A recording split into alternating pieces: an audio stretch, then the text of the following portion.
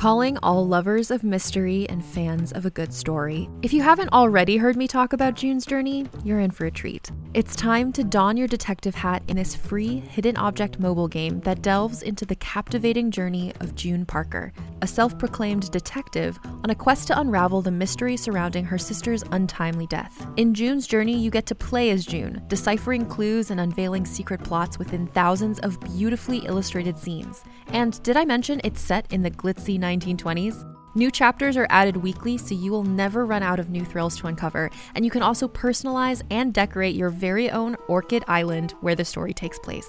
How sharp are your detective skills? Find out when you download June's Journey on your Android or iOS device, or play online via Facebook Games. Your detective journey awaits.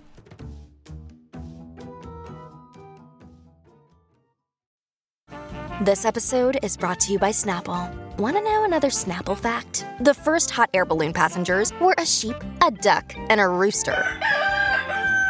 Ridiculous. Check out Snapple.com to find ridiculously flavored Snapple near you. Hi, I'm Keegan. And I'm Madigan. And you're listening to Your Angry Neighborhood Feminist. This is a podcast where we explore the world through our own personal feminist perspectives. Merry Christmas, Keegan. Early. Merry Christmas to you, early Christmas, happy holidays, etc.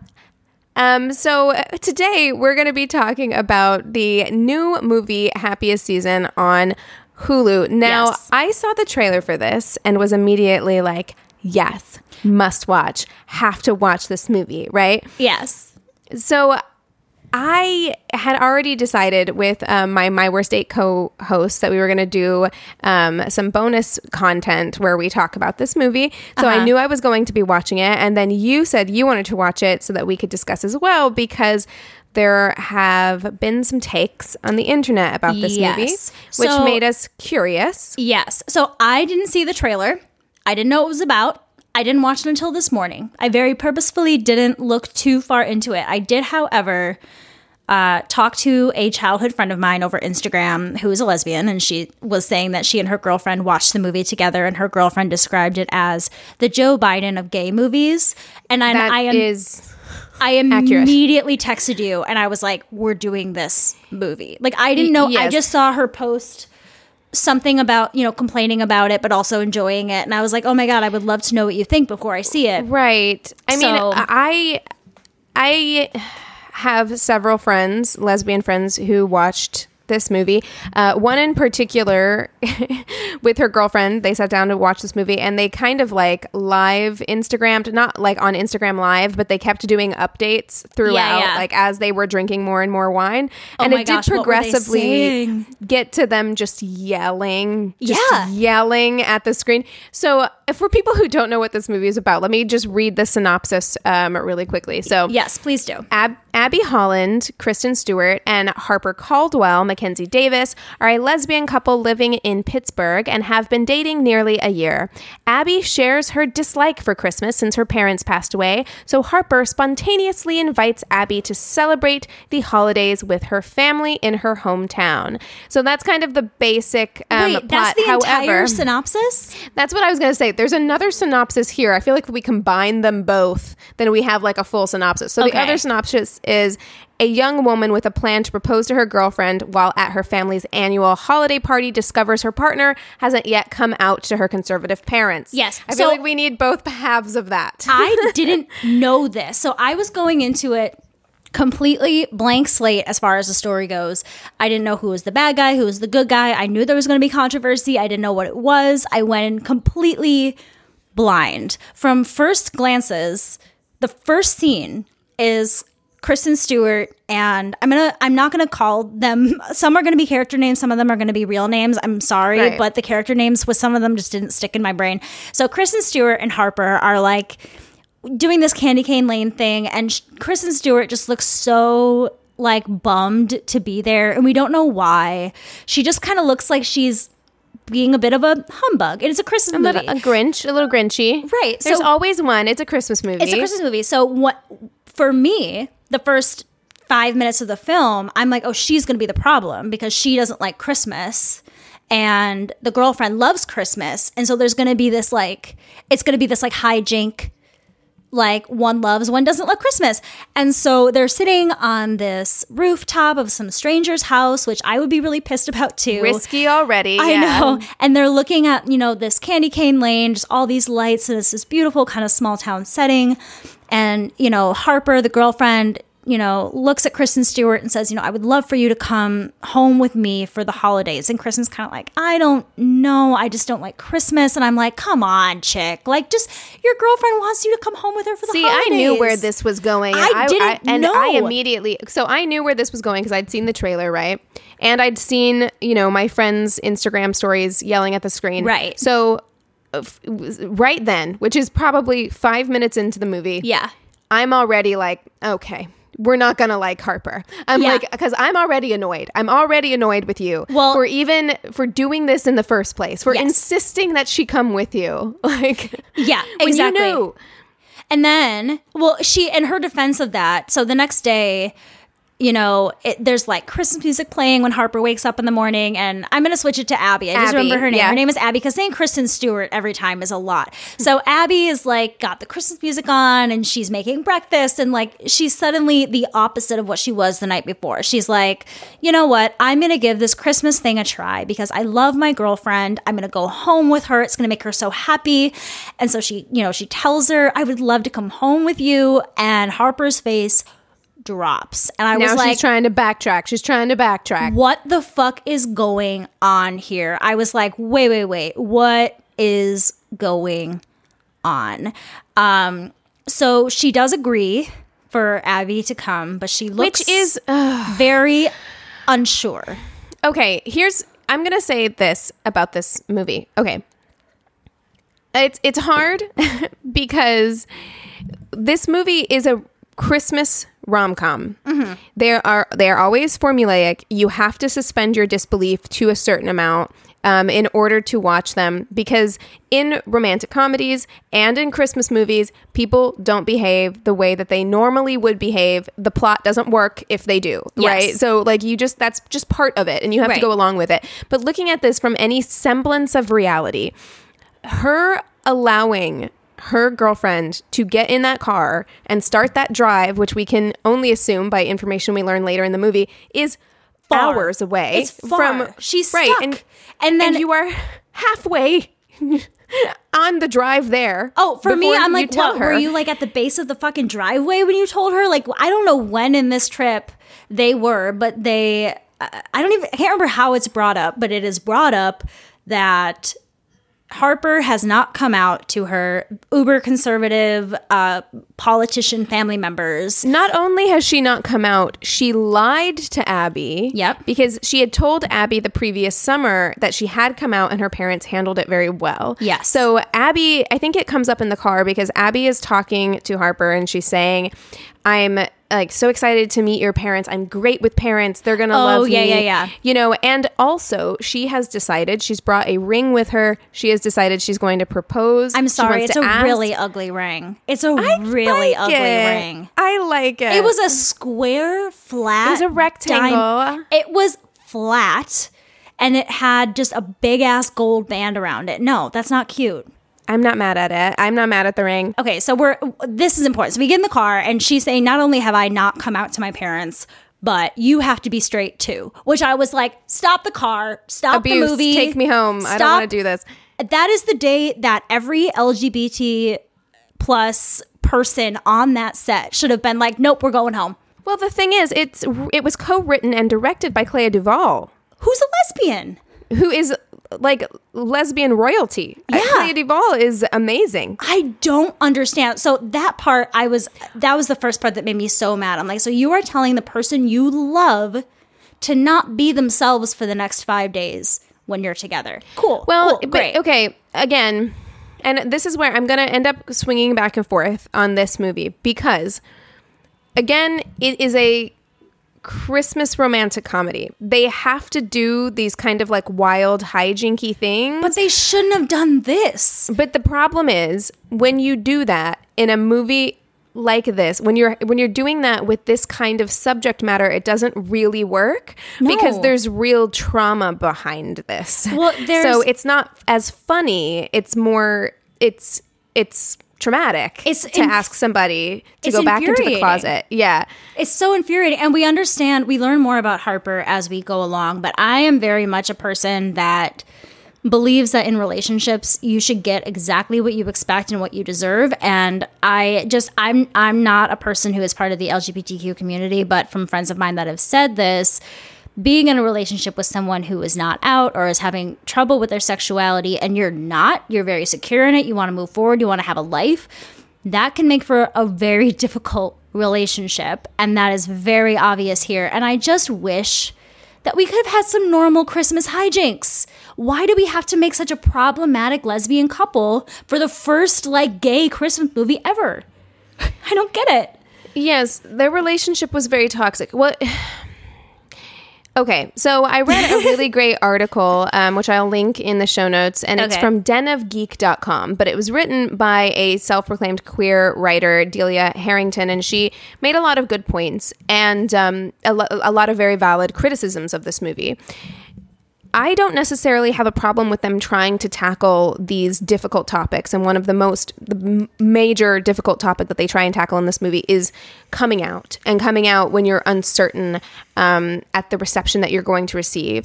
And I think that could have been dealt with in this movie in a way that was nuanced and delicate. But that's not the biggest issue I had with this movie. The issue that I had was that Harper was just cruel. Yeah. She was just mean and manipulative and gaslighty. Yes, this is what she wrote. Delia Harrington wrote.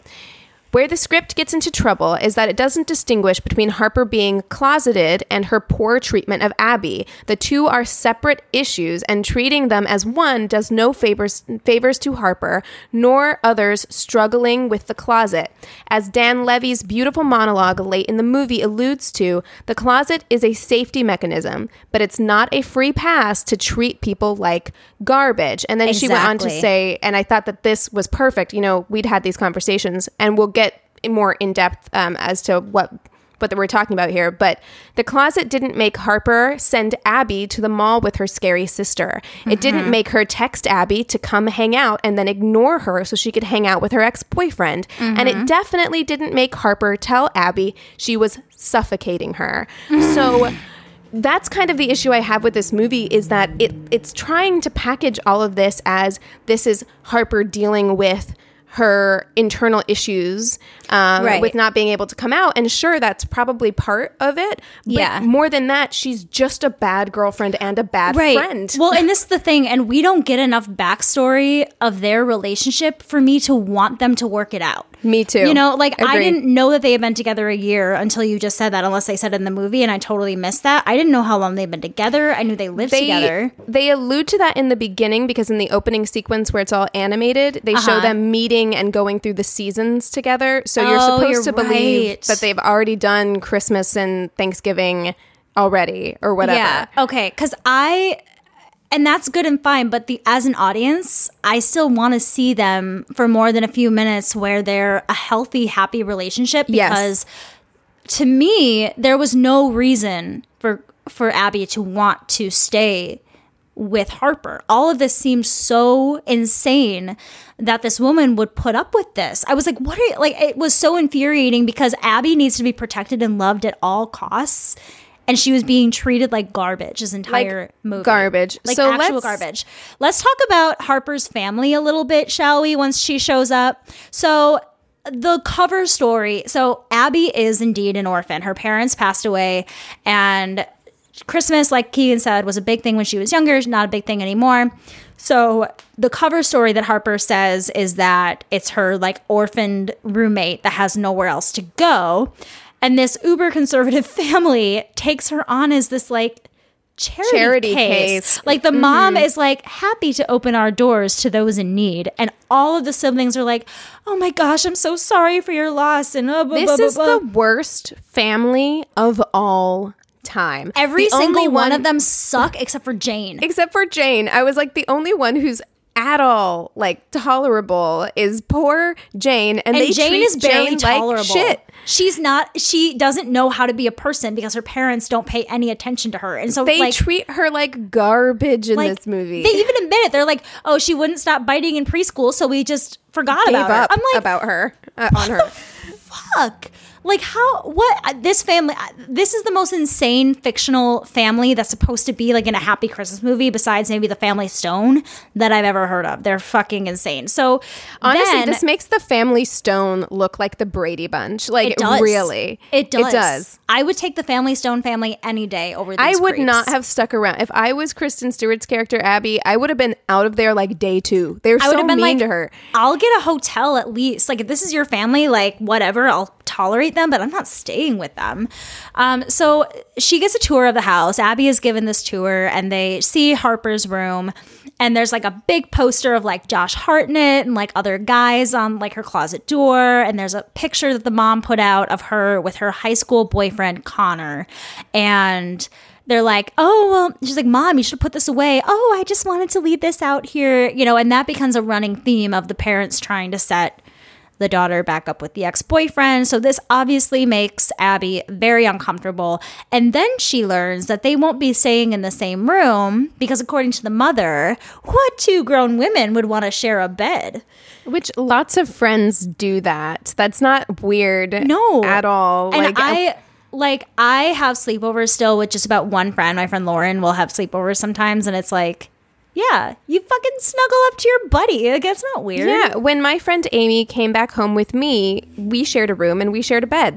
It's normal. So normal. I mean, I would say, honestly, with the size of house they had, because that house was massive. It was a mansion, I would say, okay, it would make sense for her to have her own bedroom. I probably would do that if I had multiple bedrooms, but I wouldn't think that it was weird for them to be in the same room together if that's what they wanted to do. Totally. Well, and then Abby discovers that she's going to be staying in Jane's old room. And of course, Jane was subject to the basement in a Which little is also room. like a storage closet. Like, they keep things in there, stored in that room. Exactly. And so she's like, this, like, and Jane is so proud of it. She's like, this is my room. Like, and Abby's like, okay, cool. And like, the door doesn't lock, which I'm like, no, I need privacy. Like, that would just be very uncomfortable to me.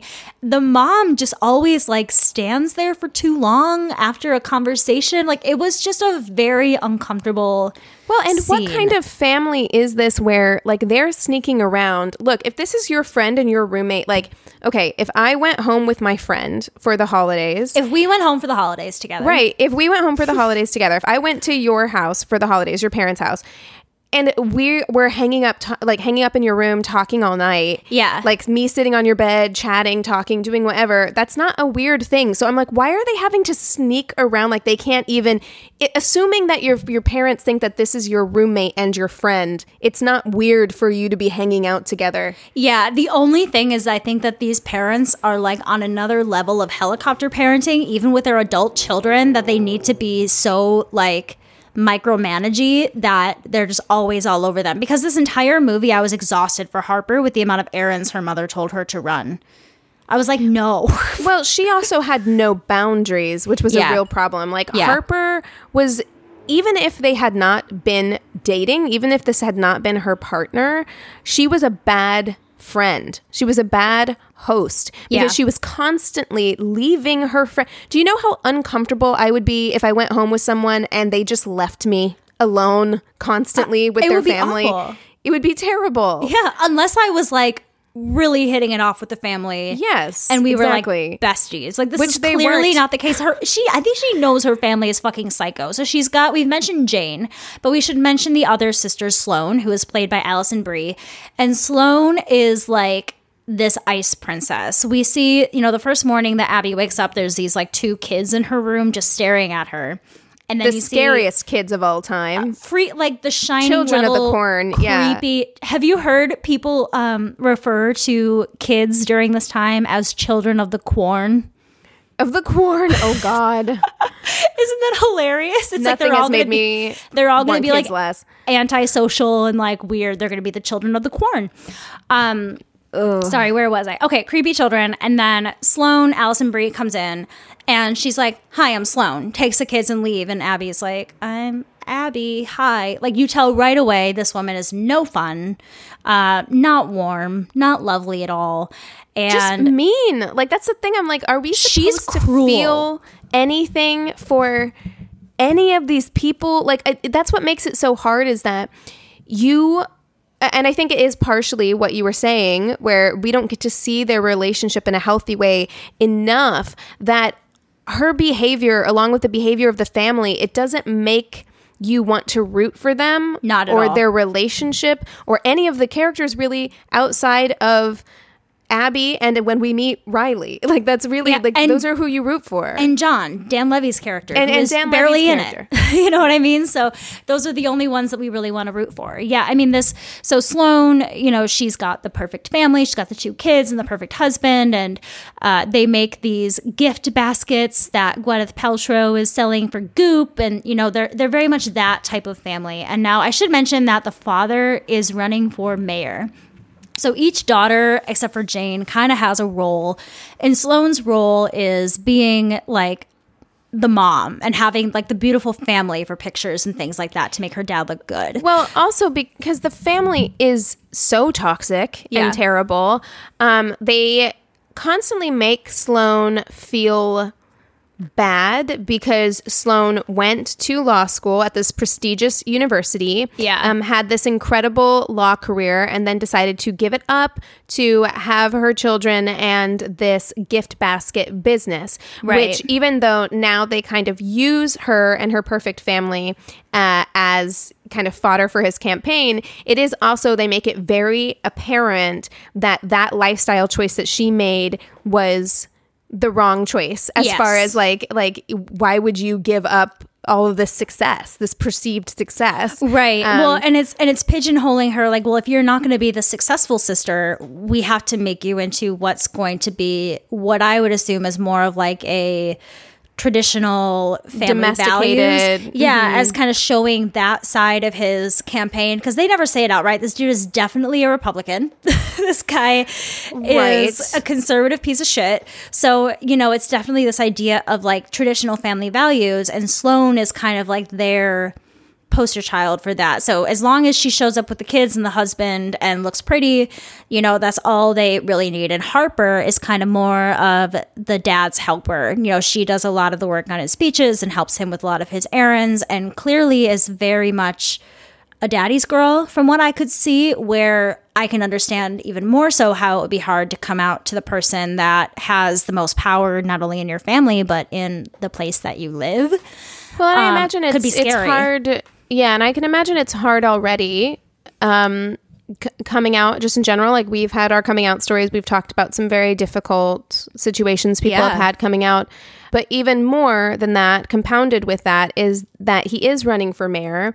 And it is reiterated multiple times throughout the movie that they cannot do anything to jeopardize his candidacy. Yes. They are in the midst of trying to land this like big donor who is going to help them win this campaign. Right. And so they have to appear above board all the time. They cannot make any mistakes, which, in Harper's defense, even though I think she's a terrible person, in her defense, that's extremely stressful. Yeah. It's very scary as somebody who does not like disappointing my parents and has always carried that fear with me. Yeah.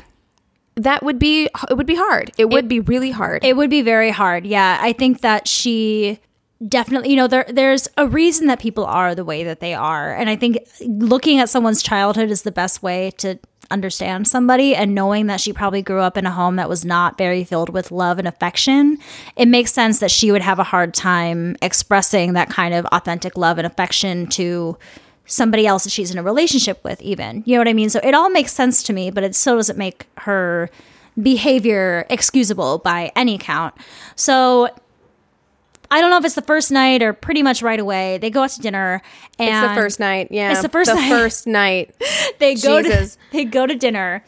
And for some reason, there's not enough chairs at this table. So they bring Abby the tiniest chair. Which I'm like, you're at such an expensive restaurant. I'm like, they couldn't bring you like another why are you sitting on a piano bench, my dude? And I am so confused why they made that choice. It was so, I mean, yes, you see her sitting shorter than everybody else, and it's the visual of her literally being below everybody. Mackenzie Davis is like tall as hell. Harper, I'm like, put her on the piano bench. She does offer to sit there, and Abby's like, no, I'm good, which is totally something I would do. I'd be like, no, I'm fine. I would be too, but also like what kind of family makes the guest sit on the piano bench? Chair. Like, they're the worst. They're the worst people. So she's sitting at this little chair, and lo and behold, high school ex-boyfriend Connor shows up. And I'm like, why? These parents, and like this... Connor becomes more of a problem, but it definitely starts in the beginning of the movie. It's not Connor's fault. No, it's the parents. Come to Connor's defense, because I'm like, it's not his fault. No, he's it's not. Just he was invited by the parents. I mean, he acknowledges that to Harper later, where he says, you know, I thought you knew I would be there and things like that. Like, he seems like a genuinely really good guy, but he shows up to dinner, which of course is incredibly uncomfortable for Abby. And then the story is brought up where Harper had the chicken pox, and Abby gets so excited. She's, oh my gosh, I know this story. And like, I totally know what that is like, where you feel like you can relate to someone you don't know, but a person that you know. You can kind of tease them or like have a little inside conversation about them because you know that story.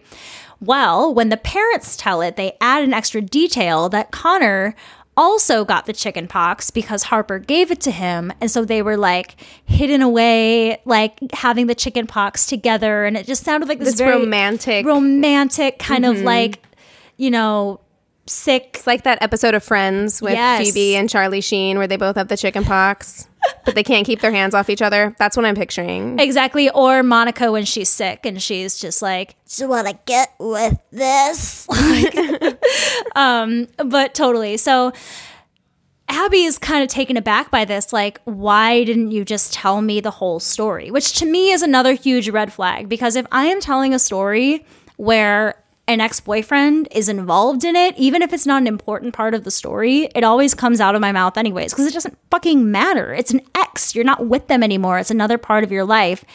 That doesn't take away from your current life, especially when it's a funny story about you getting the chicken pox. I don't think Abby would have been that upset had Harper actually told her the true story. I agree with you. And I would say, you know, if Harper had left it out, I don't necessarily think that would, for me, be the biggest red flag. Right. For me, the bigger red flag is that you brought this person that you love, supposedly, home to your family without preparing you at all. Oh, yeah. Like, she should have gotten a binder with pictures. And right. If your family is that nuts, you have to prepare people before. Look, my family has their weirdness and their issues, and I prepare people before they meet my family. And I love my family, but I'm like, look, there's some weird shit here. Like, I'm just letting you know what my people are like, so that you don't go in blind. That is common courtesy. Especially like if somebody is like particularly blunt or doesn't have a filter.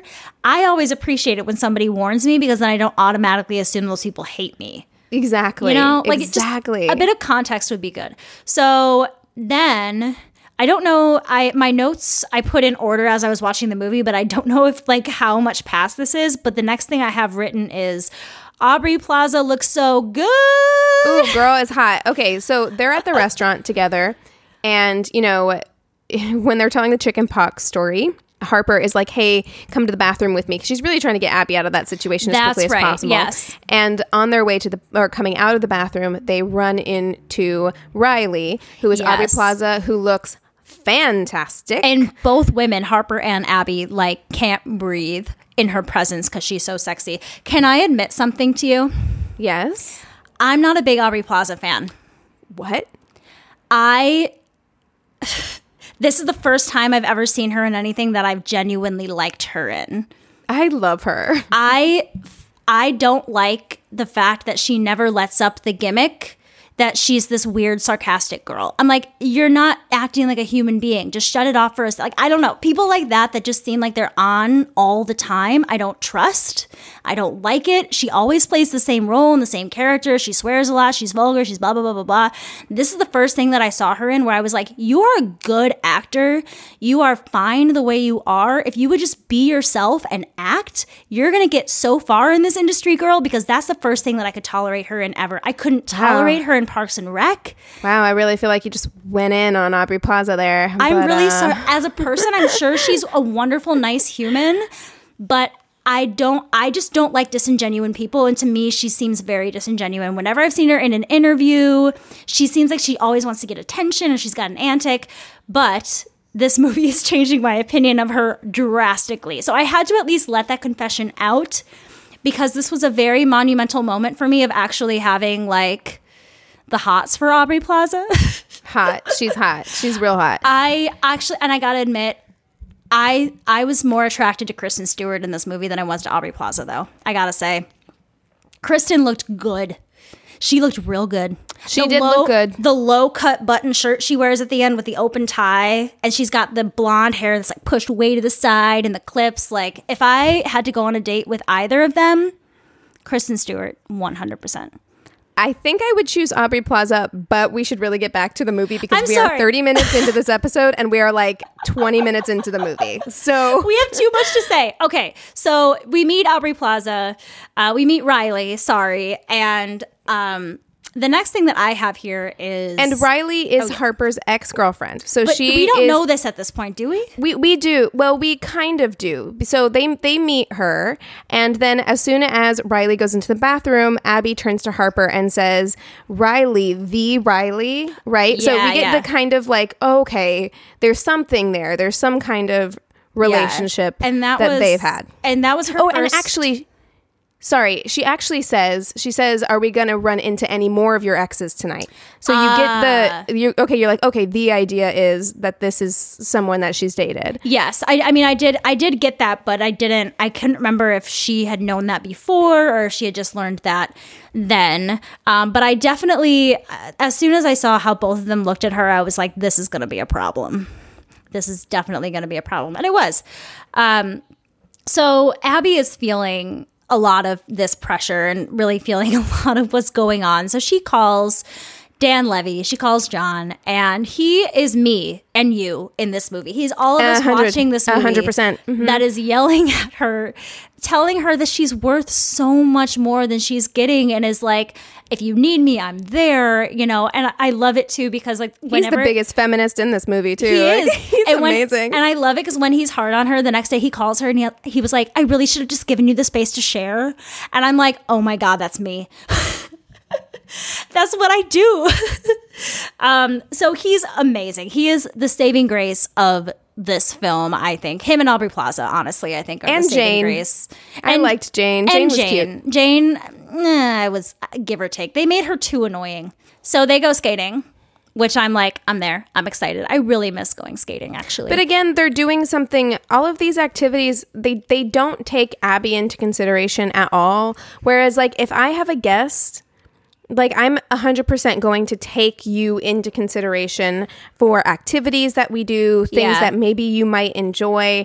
And it doesn't matter if this is my child's partner, right? Like, if it's my child's friend and they bring them home and they're not with their family on Christmas, they're with me. You would want to make them feel comfortable. Of course. And like, I'm not saying going ice skating is like the worst thing. I'm just saying it's on top of, it's just one thing after another where they're clearly choosing activities that Abby is not interested in or good at. Yes, Abby is not a good skater. She is very stuck with her little reindeer helper.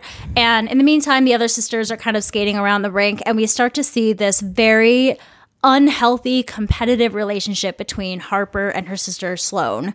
This made me laugh because they were like, I bet I can do 2 laps around the rink in a minute. And I was like, slow pokes. And she's like, oh, I bet I can do it even faster. So Jane has to set this timer and they start, skating, and they're like running people down and they're falling. And it's just this very childish display of competition that if I was Abby, I would be very embarrassed to concerned be around yes. her. If you have not seen your significant other behave this way and you're seeing them behave this way now, I would be worried. Yeah.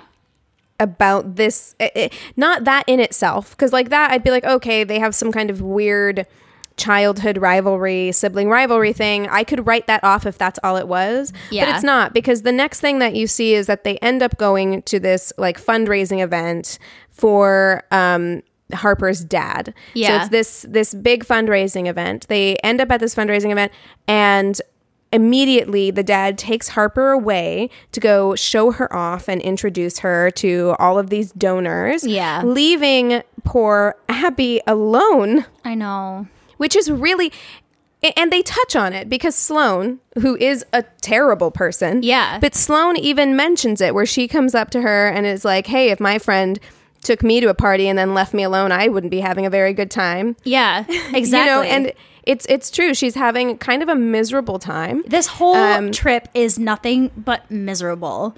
She really is having a rough go at it. So she decides to go outside. She's on the phone with her friend John, Dan Levy again. And he says a line that I loved so much. He just says, "Stop being a doormat, you fool." So she's having another conversation with him. And as this is going on, Riley comes out, or maybe, no, she's already out, but we don't see her. We see Riley, and Riley kind of overhears the conversation where Abby is discussing the fact that Harper isn't out to the family and so on and so forth. And Riley mentions that she knows the feeling. And Abby kind of pretends that she doesn't know what she's talking about because she's trying to come off as being the straight friend. She doesn't know this person. I'm sure she wants to kind of protect that secret. But one of my favorite parts of the movie is when Riley compliments Abby on her jacket and she's wearing the same one. At that moment, I was like, they need to end up together. Well, yeah, okay. Here's another mistake of the movie. Overall, I think that the casting was good. I think it was very good. The mistake that they made, though, is Kristen Stewart and Aubrey Plaza have such a natural chemistry together, and no shade against Mackenzie Davis. She's fine, but her chemistry with Kristen Stewart is fine, but it is not nearly as natural as what you feel between Aubrey Plaza and Kristen Stewart. Their chemistry is just, they have this innate kind of the way that they relate together. So, well, and that's why they do like chemistry reads and things for movies and TV shows, because it's not just about having two talented actors. It's about having two talented actors that can portray the story that you want. That connect. Yeah. Like, I just watched, because we just did a Crazy in Love movie for My Worst State of Twilight. So I just rewatched Twilight. Oh my God. The relationship or the chemistry that Kristen Stewart has with Aubrey Plaza is like 800,000 times better than the chemistry she has with Robert Pattinson in Twilight. Like, it is. You know she had a crush on Aubrey Plaza, though, and had no feelings for either of the other two. I mean, like, she totally... Like, I've had that where I don't actually get crushes on people, but if I'm in a scene with someone where I'm having to show affection, you do have a certain, like, bond and chemistry that becomes very, very apparent. You should, to those who are watching it. And you should, exactly. And so that was a big issue for me. And what's funny is Mackenzie Davis was in the episode of Black Mirror called San Junipero, which was this huge, like, lesbian story, again. And her chemistry with her co-star in that was impeccable. She was great. So it's not about her being a bad actor. It's just that they didn't have chemistry at all. And Aubrey Plaza and Abby had chemistry out the wazoo. So that night, they're kind of going their separate way for bedtime, and Abby's brushing her teeth, and she sends a silly photo to Harper, and things start to get a little sexy. You know what I mean? They're, got a couple of stories between them, and they're not with each other. I'm sure that would kind of build the anticipation of being together. So Abby decides that she's going to try to sneak through the house to get to Harper, which I'm like, wouldn't it have been so much easier for Harper to go to her? And wouldn't that have been less suspicious? First of all, that. Second of all, just like we were talking about earlier, this is your friend. There would be nothing weird about being like, hey, I just wanted to come up and talk to Harper, before I go to bed. Totally. I haven't seen my friend all day because she left me at the party, so I just wanted to catch up, Exactly. Well, and I wonder, because they keep referring to her as the roommate, so I wonder if they think that they're not that close of friends, but she brought her along because she doesn't have anywhere to go. They weren't clear on the fake relationship either. The part I thought was really funny is that at one point, Abby has to hide in a closet. And when the mom finds her, says, Abby, what are you doing in the closet? Wow. Which was very on the nose for me. On the nose. Yep. So Harper eventually does go down to the room, as she should have in the first place. She kind of sneaks down there. They get to spend the night together, but unfortunately Harper falls asleep before she can sneak back up to her room. And because there is no privacy in this home, the mother pounds on the door at who knows what time in the morning, and both women have to, I think she just straight tries to open it, but she can't because there's a box in front of the door. Yes, that's right. Which is like, you have to, what are you doing? And you she's can't just like, go into someone's room. And she's like, why are you blocking the door? And so Abby had said that she was sleepwalking when she was caught. She's like, oh, I was trying not to sleepwalk. So Harper has to hide behind the door. But you know how when your door is very wide open, the gap on the hinges becomes quite large. So Harper is hiding, and the little boy, her nephew, like stares at her with his creepy dagger eyes, and he fucking knows that she was there. And I'm like, shit, this isn't good. I don't trust that kid as far as I can throw him. And I was right, because the next scene, Abby is stuck going to the mall with... Well, but she's stuck going to the mall because her shitty girlfriend is like, you can go to the mall with Sloane, right? What about their relationship why would you put your girlfriend in a situation like that? Yeah, why would you do that? She hates her sister. Why would she want the person she apparently loves to go with the person she can't stand? It doesn't really make any sense. Horrible. But I think it's because, well, she had to get like a white elephant gift or whatever. So she's like, oh, just go to the mall with my sister. Great. So she is left with the two Shining children for some reason. Sloane goes elsewhere. And they're walking around the store, and Abby's kind of trying to, relate to the kids and things like that. And this little girl picks up a necklace and puts it in Abby's bag. So as Abby is leaving, there is a woman there that she recognizes from the party the night before as a friend of Harper's father.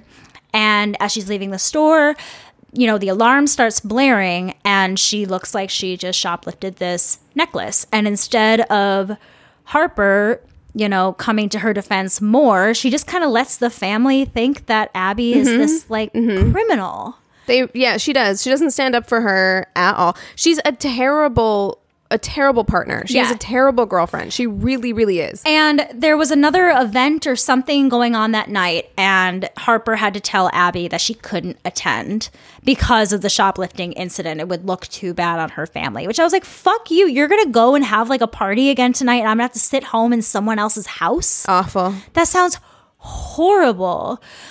So because she's left alone, Abby decides to go out, and she's kind of walking through the street, and of course runs into Riley, and it's like the heavens sing, and they decide to go to a bar together. And not just any bar. Riley takes Abby to a drag bar. And you really can't blame Abby for going with Riley. No.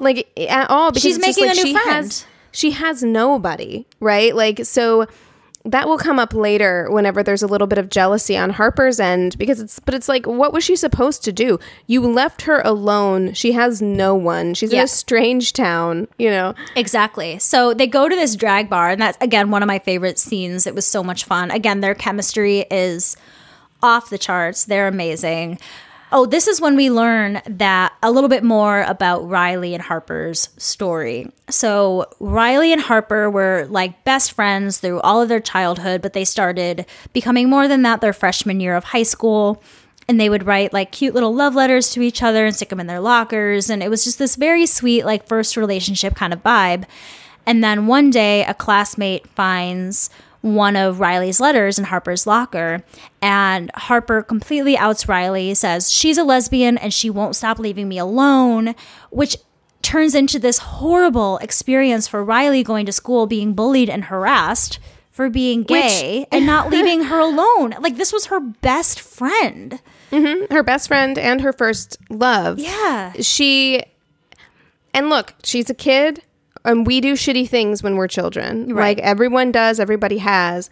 But as we'll see later on in this movie really lets Harper off the hook for everything. They say that that's okay, and that's the thing is that, because she was going through her own shit, so it's all right. Exactly. That she did that. And it's like, it's still not okay that she did that. Not at all. And it completely, probably was very traumatizing for Riley to have to go through school being outed. I mean, that is the meanest thing. And this happens twice in the movie where they talk about outing or actually out somebody else, which was so frustrating to see. So hearing that story was very, very sad to me. And then later in that night, Abby was invited to come out with Harper and her high school friends.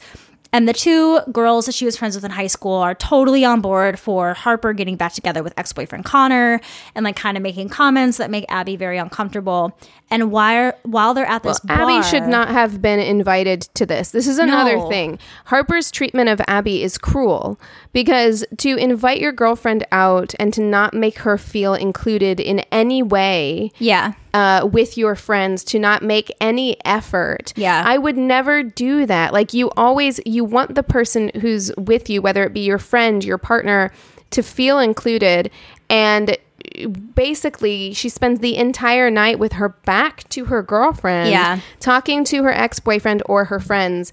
And when Abby finally says to her, you know what, like I'm not really feeling comfortable. I want to go home. Yeah. After having left her alone all night, all day, having abandoned her at the thing the night before, they didn't spend any time together at all. They didn't go to the mall together. They didn't go out to dinner together. They haven't seen each other this entire trip. Right. And instead of saying, you know what, you're right, like let's go home. Yeah. She says, actually, I'm having a really good time, so you can get an Uber home back to my parents' house. Yeah.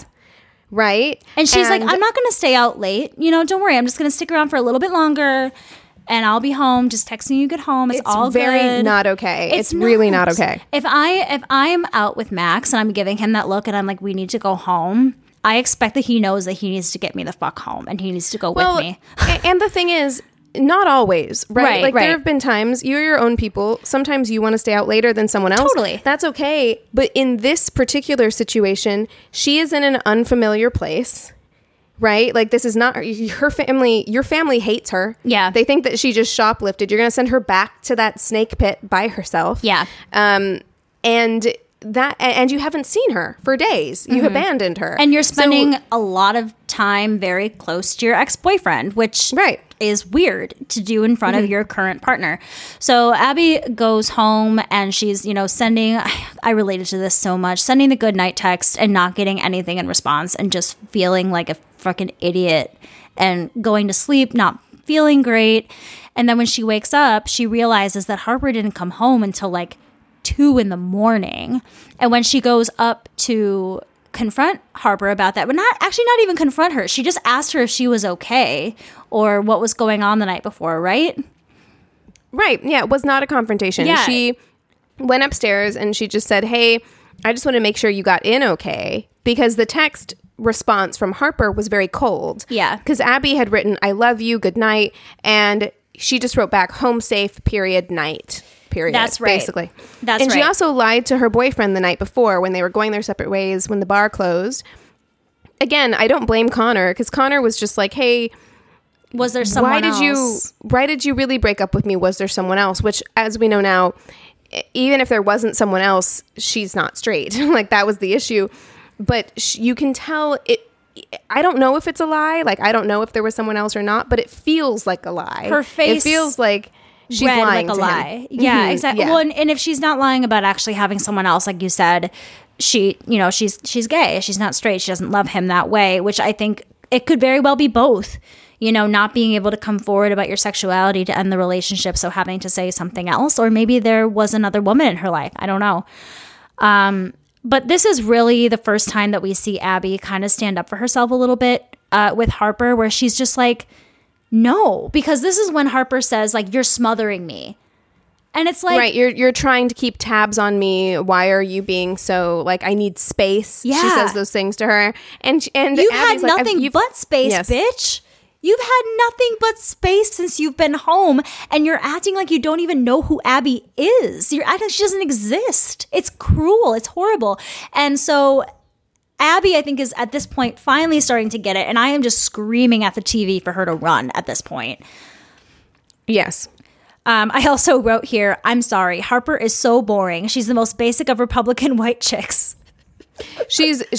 There is no, I don't understand the relationship. I really don't. I don't get it at all. Yeah. But at this point, Abby goes back to her room. She calls Dan Levy, John, and she basically tells him, like, I just want to get out of here, but I can't because I tried to get an Uber and it's $1,000. Yeah. So I'm stuck here, I guess. Yeah. And that night is supposed to be the infamous Christmas party. Her mom throws this incredible Christmas party. Where Abby was originally planning to propose to Harper. Well, she was going to propose Christmas morning. She was going to ask the father for permission for his daughter's hand. And I thought it was funny when Dan Levy is like, way to stick it to the patriarchy. Yeah. Wow. Exactly. Yeah. He has a real issue with marriage in this movie, which I think is pretty funny. So yeah, this is a very heartbreaking thing where she doesn't, Harper doesn't even realize that Abby wanted to propose and now she's being completely pushed away. Abby wants to go home, but she's stuck. So the party gets going. It's a white elephant party. People start arriving, and she's hanging out with Riley, of course, her one friend. Riley has arrived. They are drinking together. Riley can tell that Abby is having a really hard time. It's very obvious why she's having a hard time. Meanwhile, Harper is over in the corner with Connor and her friends, as usual, talking, flirting, really. Yeah, very flirty. And meanwhile, Harper is getting more and more jealous of Abby's relationship with Riley because she saw them walking together earlier in the day. Yes. And now they're sitting together having a drink. But it is very fucked up for her to be jealous about a situation that she created. Like, if you spent more time with your girlfriend, she wouldn't be clinging to anyone because no one else is giving her any attention or friendship. And if Harper would have just talked to her about it, because when Riley is trying to, talk with Abby and cheer her up, Abby's not even responding. Like, at one point, Riley jokes about having killed her parents and Abby's like, yeah, that's cool. Like, her mind is on Harper. Her mind is not on Riley. That's the thing. And if she were to just have a conversation with Abby about being uncomfortable about her being so close with Riley, Abby would then have the opportunity to say, no, you're the only person that I want. I think she's cool, but I love you. You know what I mean? Instead, it automatically goes to this like crazy, jealous accusation when, like you said, she was the one that set it up to begin with. Right. So they end up having a bit of a tiff and Abby runs off. Harper kind of, actually, John does come in at that point and he tries to pass himself off as Abby's ex-boyfriend. Straight ex-boyfriend, which for Dan Levy is a challenge. It's a challenge. It's very clear that's part of the comedy, but it's fun. But, so Abby is sitting there and she's watching Harper and Connor, and they do seem very close and they seem very flirty. Yeah. And she gets up out of her seat at that point. She goes over to Harper and she says, I'm done. Yeah, this is over. And then she walks away. That's when Harper follows her into the basement and they have this big blow up. And that is the first time that Harper follows Abby in this entire movie. Abby follows Harper around the entire time. And now that she's scared that she's going to lose her girlfriend, suddenly she's like, oh, no, please don't go. It's so gaslighty and it drives me crazy because they're having this argument and Abby's just like, I don't want to be hidden. Like, I don't want to be anybody but who I am. And Harper completely turns it around on herself about how she's hiding. It's so hard for her. And Abby runs to her and hugs her and says, you're not losing me. And I'm like, girl, no, she is manipulating you. That was I knew that was going to be a problem from the time I saw the trailer. And that line was in the trailer where Abby says to Harper, you're hiding me. And Harper says, no, I'm hiding me. Yeah. And I was like, I knew that was going to be a problem from the moment I saw that in the trailer, because while it's true and while it's meant to tug on our heartstrings as like, this is obviously emotionally very difficult for Harper, it is not. We have to stop this narrative that because, and we see it a lot in straight rom-coms all the time with like tortured boys, tortured men, or damaged manic pixie dream girls, where because you have some kind of trauma or something that you're working through, that means that I need to just be whatever you need me to be until you work through this thing. Exactly. And yes, being in a relationship is about helping someone through their difficult times. It's about being a support to someone and being someone that someone can lean on. Yes, that's part of being in a relationship, but just allowing someone to treat you like shit because they're working through their own shit is not what we should be promoting. Well, no, and it's not helping the relationship. If there's only one side of someone giving, and I am definitely guilty of this because I am a giver to a fault, it doesn't give the other person a chance to give back. You know what I mean? It becomes very much this almost like caretaker situation, and that's what I saw once Abby discovered that Harper hadn't come out. It was always about Harper and making sure she was okay rather than honoring how she was feeling and letting Harper, you know, support her in that. It was all about Harper. And that was where I could not believe that Abby was like, you're not going to lose me. You're not going to lose me. And I'm like, no, please go. And then they kiss and Sloane comes downstairs and sees them kiss. Which there were hints kind of throughout the movie that Sloane was picking up on some things. Yeah. And it was also very clear that this is the last person you wanted to find out this secret because she was looking for ammunition against Harper. She didn't like being second best as she saw it in her father's eyes. Yeah. So as soon as she got that information, you could tell it was going to be an issue. Right. But as you know, Harper's chasing after her to try and get her to not out her, right. Essentially, they find out that her husband has been cheating on her. Cheating on her. I was rather confused. I was like, do they have an open relationship? At this point, I'm very confused about what's going on. Yeah, it was a little confusing at this point, but she finds him making out with someone, and it's obviously not a surprise, right? Like it's not like you're not upset that he's kissing someone, right? Yeah, that's not what you're upset about. So they end up getting into a massive fight, culminating another in physical fight where they're like choking each other with a Christmas garland and like they knock a tree over. Jane's painting gets destroyed. And it's the one time that we see Jane stand up for herself and basically say like, I matter in this family. I'm happy with myself, even if you guys aren't happy with me, which I thought was a very triumphant moment for Jane. Yeah, definitely. And then it does culminate in one of the most horrifying things that we see in this movie. I wanted to chuck my cell phone at the TV when I saw this. Right. It's terrible. It's in front of all of Harper's friends and family. Her sister outs her in front of everybody and says Harper is a lesbian and Abby is her girlfriend, not her roommate. And for a moment, you know, there's this, your heart breaks for Harper, I think, kind of for the first time. But that is quickly diminished because Harper, looking into her girlfriend's eyes, says she's lying. I'm not a lesbian. None of this is true. And it's the same thing she did to Riley. Yes, and Riley is there and she looks disappointed, and Abby is heartbroken and she runs out of the house. She's determined to end things at this point. Yeah. And after the party is over, the dad and mom kind of sit down and they say, Sloane, how dare you lie about your sister like this? And at that point, Harper does come out to her family. Yeah. She tells them, you know, we've always felt like we've had to earn your love. I never felt like I could say these things in front of you or to you because I was worried you would stop loving me. And it's at that point that Sloane also says, all I am to you is a wife and mother, and I couldn't tell you that we've been separated and we're getting divorced. Yeah. You know, and then Jane comes forward and says, I don't have any secrets, but I'm an ally.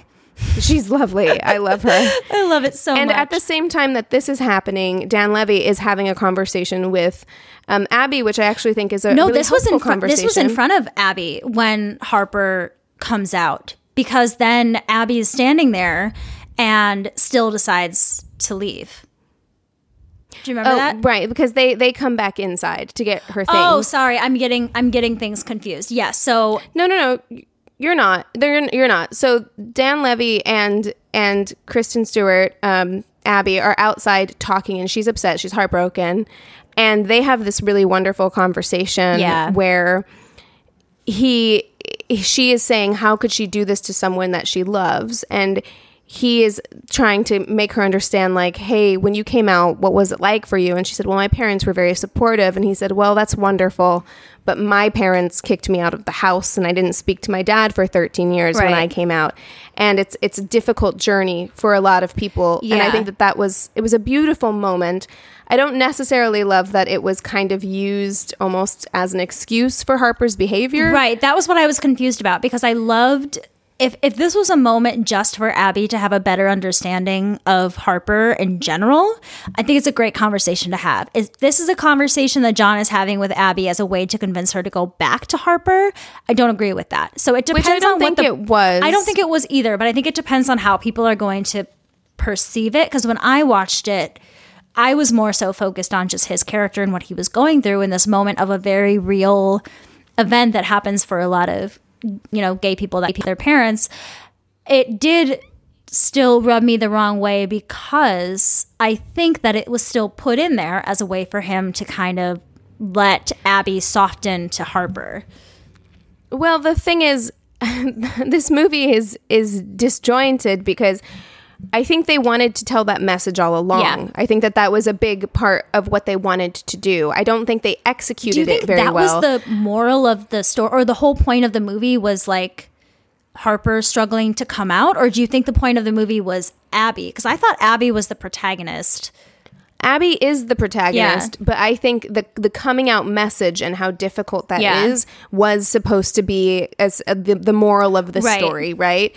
I think that it was, but that's what makes this so difficult, because they tried to wrap all of that in with rom-com tropes, and they made the characters so unlikable that we didn't root that for it them. was then. Yeah, that it was then difficult. And even after that, like for me, okay, so let's just kind of fast forward. Yeah. Let's fast forward. What ends up happening, Abby decides to leave, and Harper makes the smallest of grand gestures by just finding her at a gas station and saying, I love you, I'm sorry, I'll never do this again. Saying, I want to be with you. I'm going to spend the rest of my life making this up to you. I'm going to be different. I'm going to change. And if I had a nickel for the amount of times I had heard that exact speech and they didn't change, I would be a very wealthy woman, Keegan. Like that. Right. Well, and the thing is, it is different now because she is out to her family, and that is something, and that will change the dynamic of this situation, right? And again, we don't know enough about what their relationship was like before this trip to know if making that decision is good or bad. All we know is that the viewer feels as though they should break up. Like that's what the viewer feels. If they had set it up more so that we had an understanding of this year-long complex relationship, I think that it would be different, because we don't really know. Or like Harper. Right. And 4 days out of a year-long relationship, 4 bad days, is not necessarily relationship destroying, right? But we don't know that because we haven't seen it. So all we want is for Abby to piece the fuck out. And go hook up with Riley. Hang out with Riley. Yeah, like that's what we want, because that's all we've been given as an audience. And we get just the most typical of rom-com endings. All of the sisters come forward and say their secrets, and then later the mother finds the father and also opens up about, the things that she's been suppressing in her life to make him happy. And then the next morning, he comes downstairs for Christmas and he, admits that he has taken all of their savings into this campaign, and, he's got this secret too. And then suddenly everybody's like a really good person and really welcoming and really loving and like the best family ever.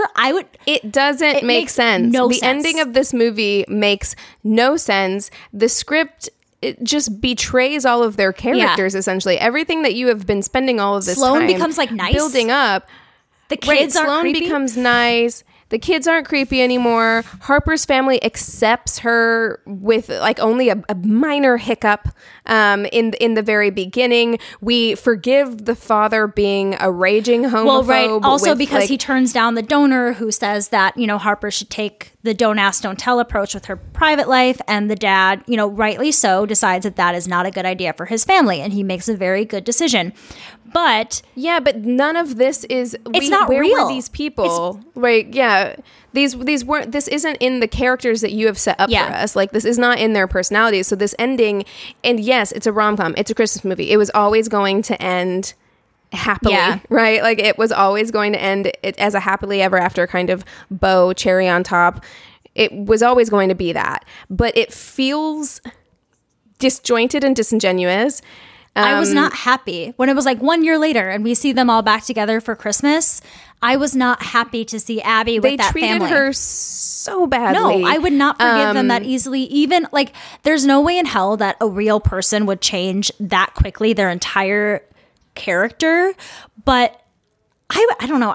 Maybe I'm just a resentful person, but I would have a very hard time having that level of comfort around a family that treated me so particularly horrible, that you're just totally cool with coming back for Christmas the next year because now they're totally fine with her and Sloane is normal and Jane is becoming successful. And it's like everything is completely different 365 days later. Yes. Now, okay. With all of that said, I will say this. I love rom-coms, even if they're cheesy and terrible. I love Christmas movies, even if they're cheesy and terrible.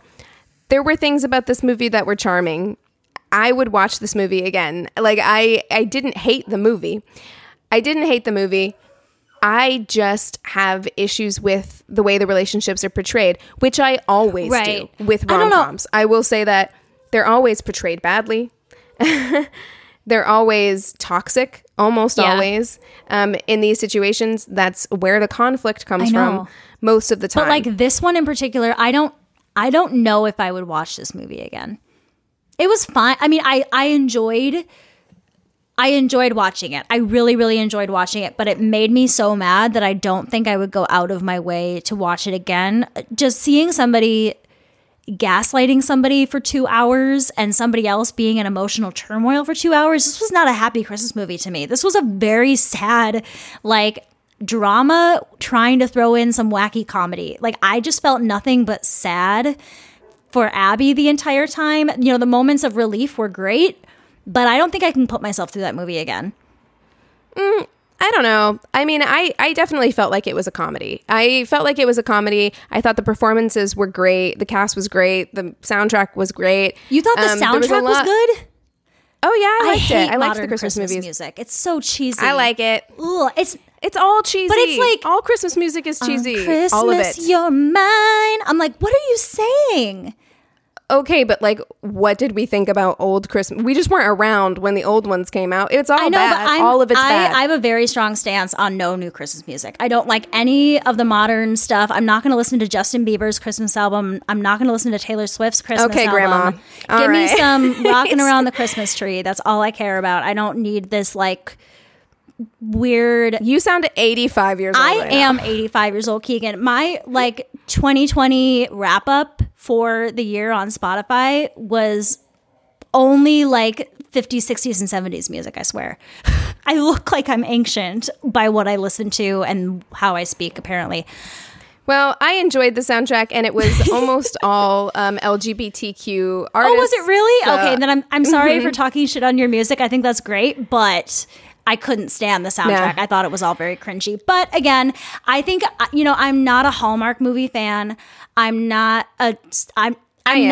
all that shit. Like some rom-coms, but I'm not even like, if I'm with my girlfriends, I like watching them, but on my own, I'm not a big rom-com watcher. So I think for me, it's just not my cup of tea necessarily to watch over and over again, but I thoroughly enjoyed watching it this time. And I really enjoyed watching it with the perspective of knowing that I'm going to talk about it, because I think if I was just watching it as a viewer, I probably would have turned it off because it would have frustrated me so much.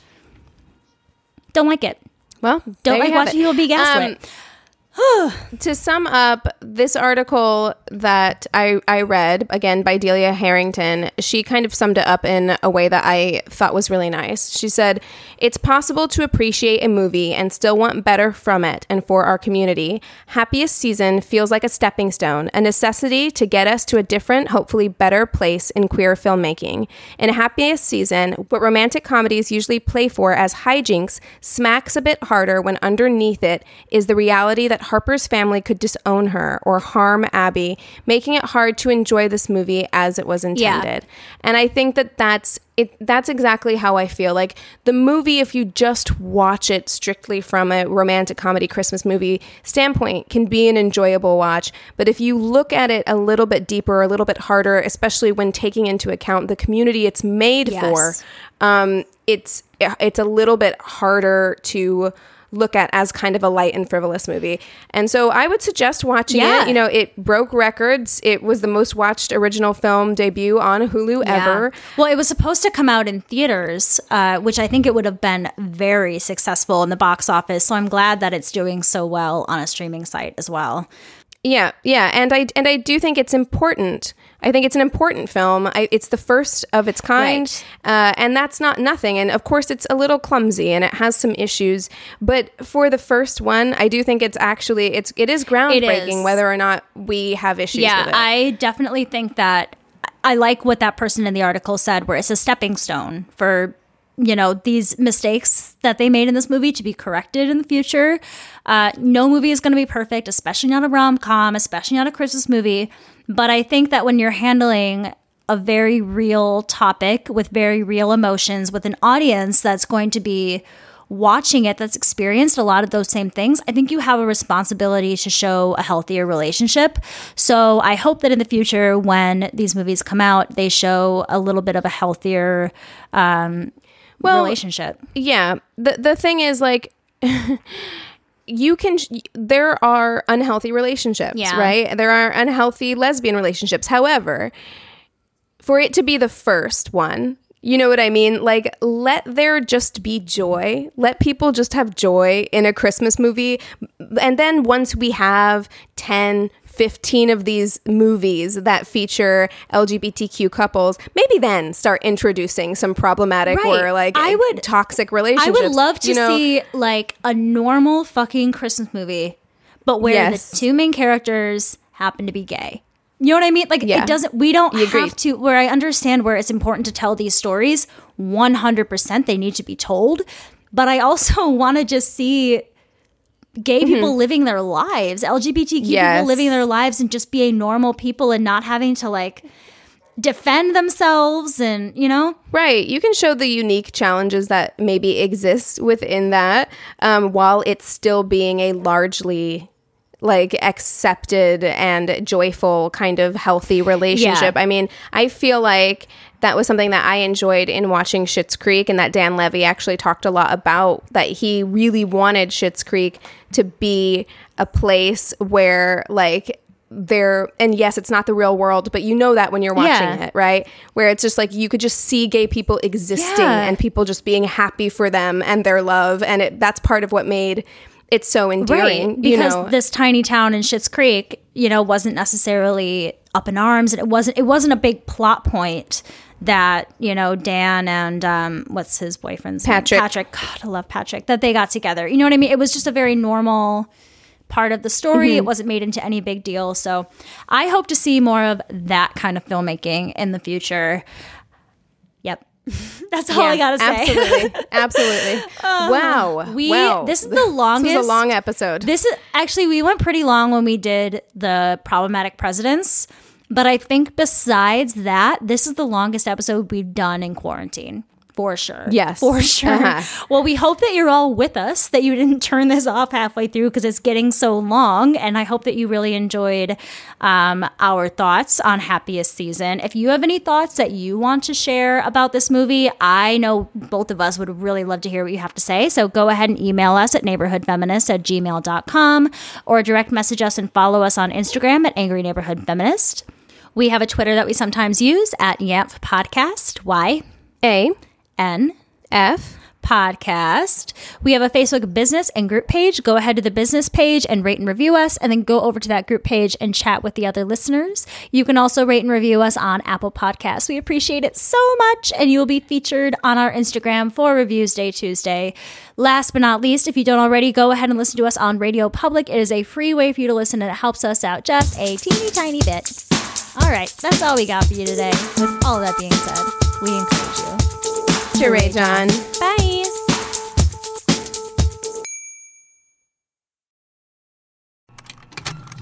Contained herein are the heresies of Radolf Burntwine, erstwhile monk turned traveling medical investigator. Join me as I uncover the blasphemous truth of a plague-ridden world, that ours is not a loving God, and we are not its favored children. The Heresies of Radolf Burntwine, coming January 2nd, wherever podcasts are available.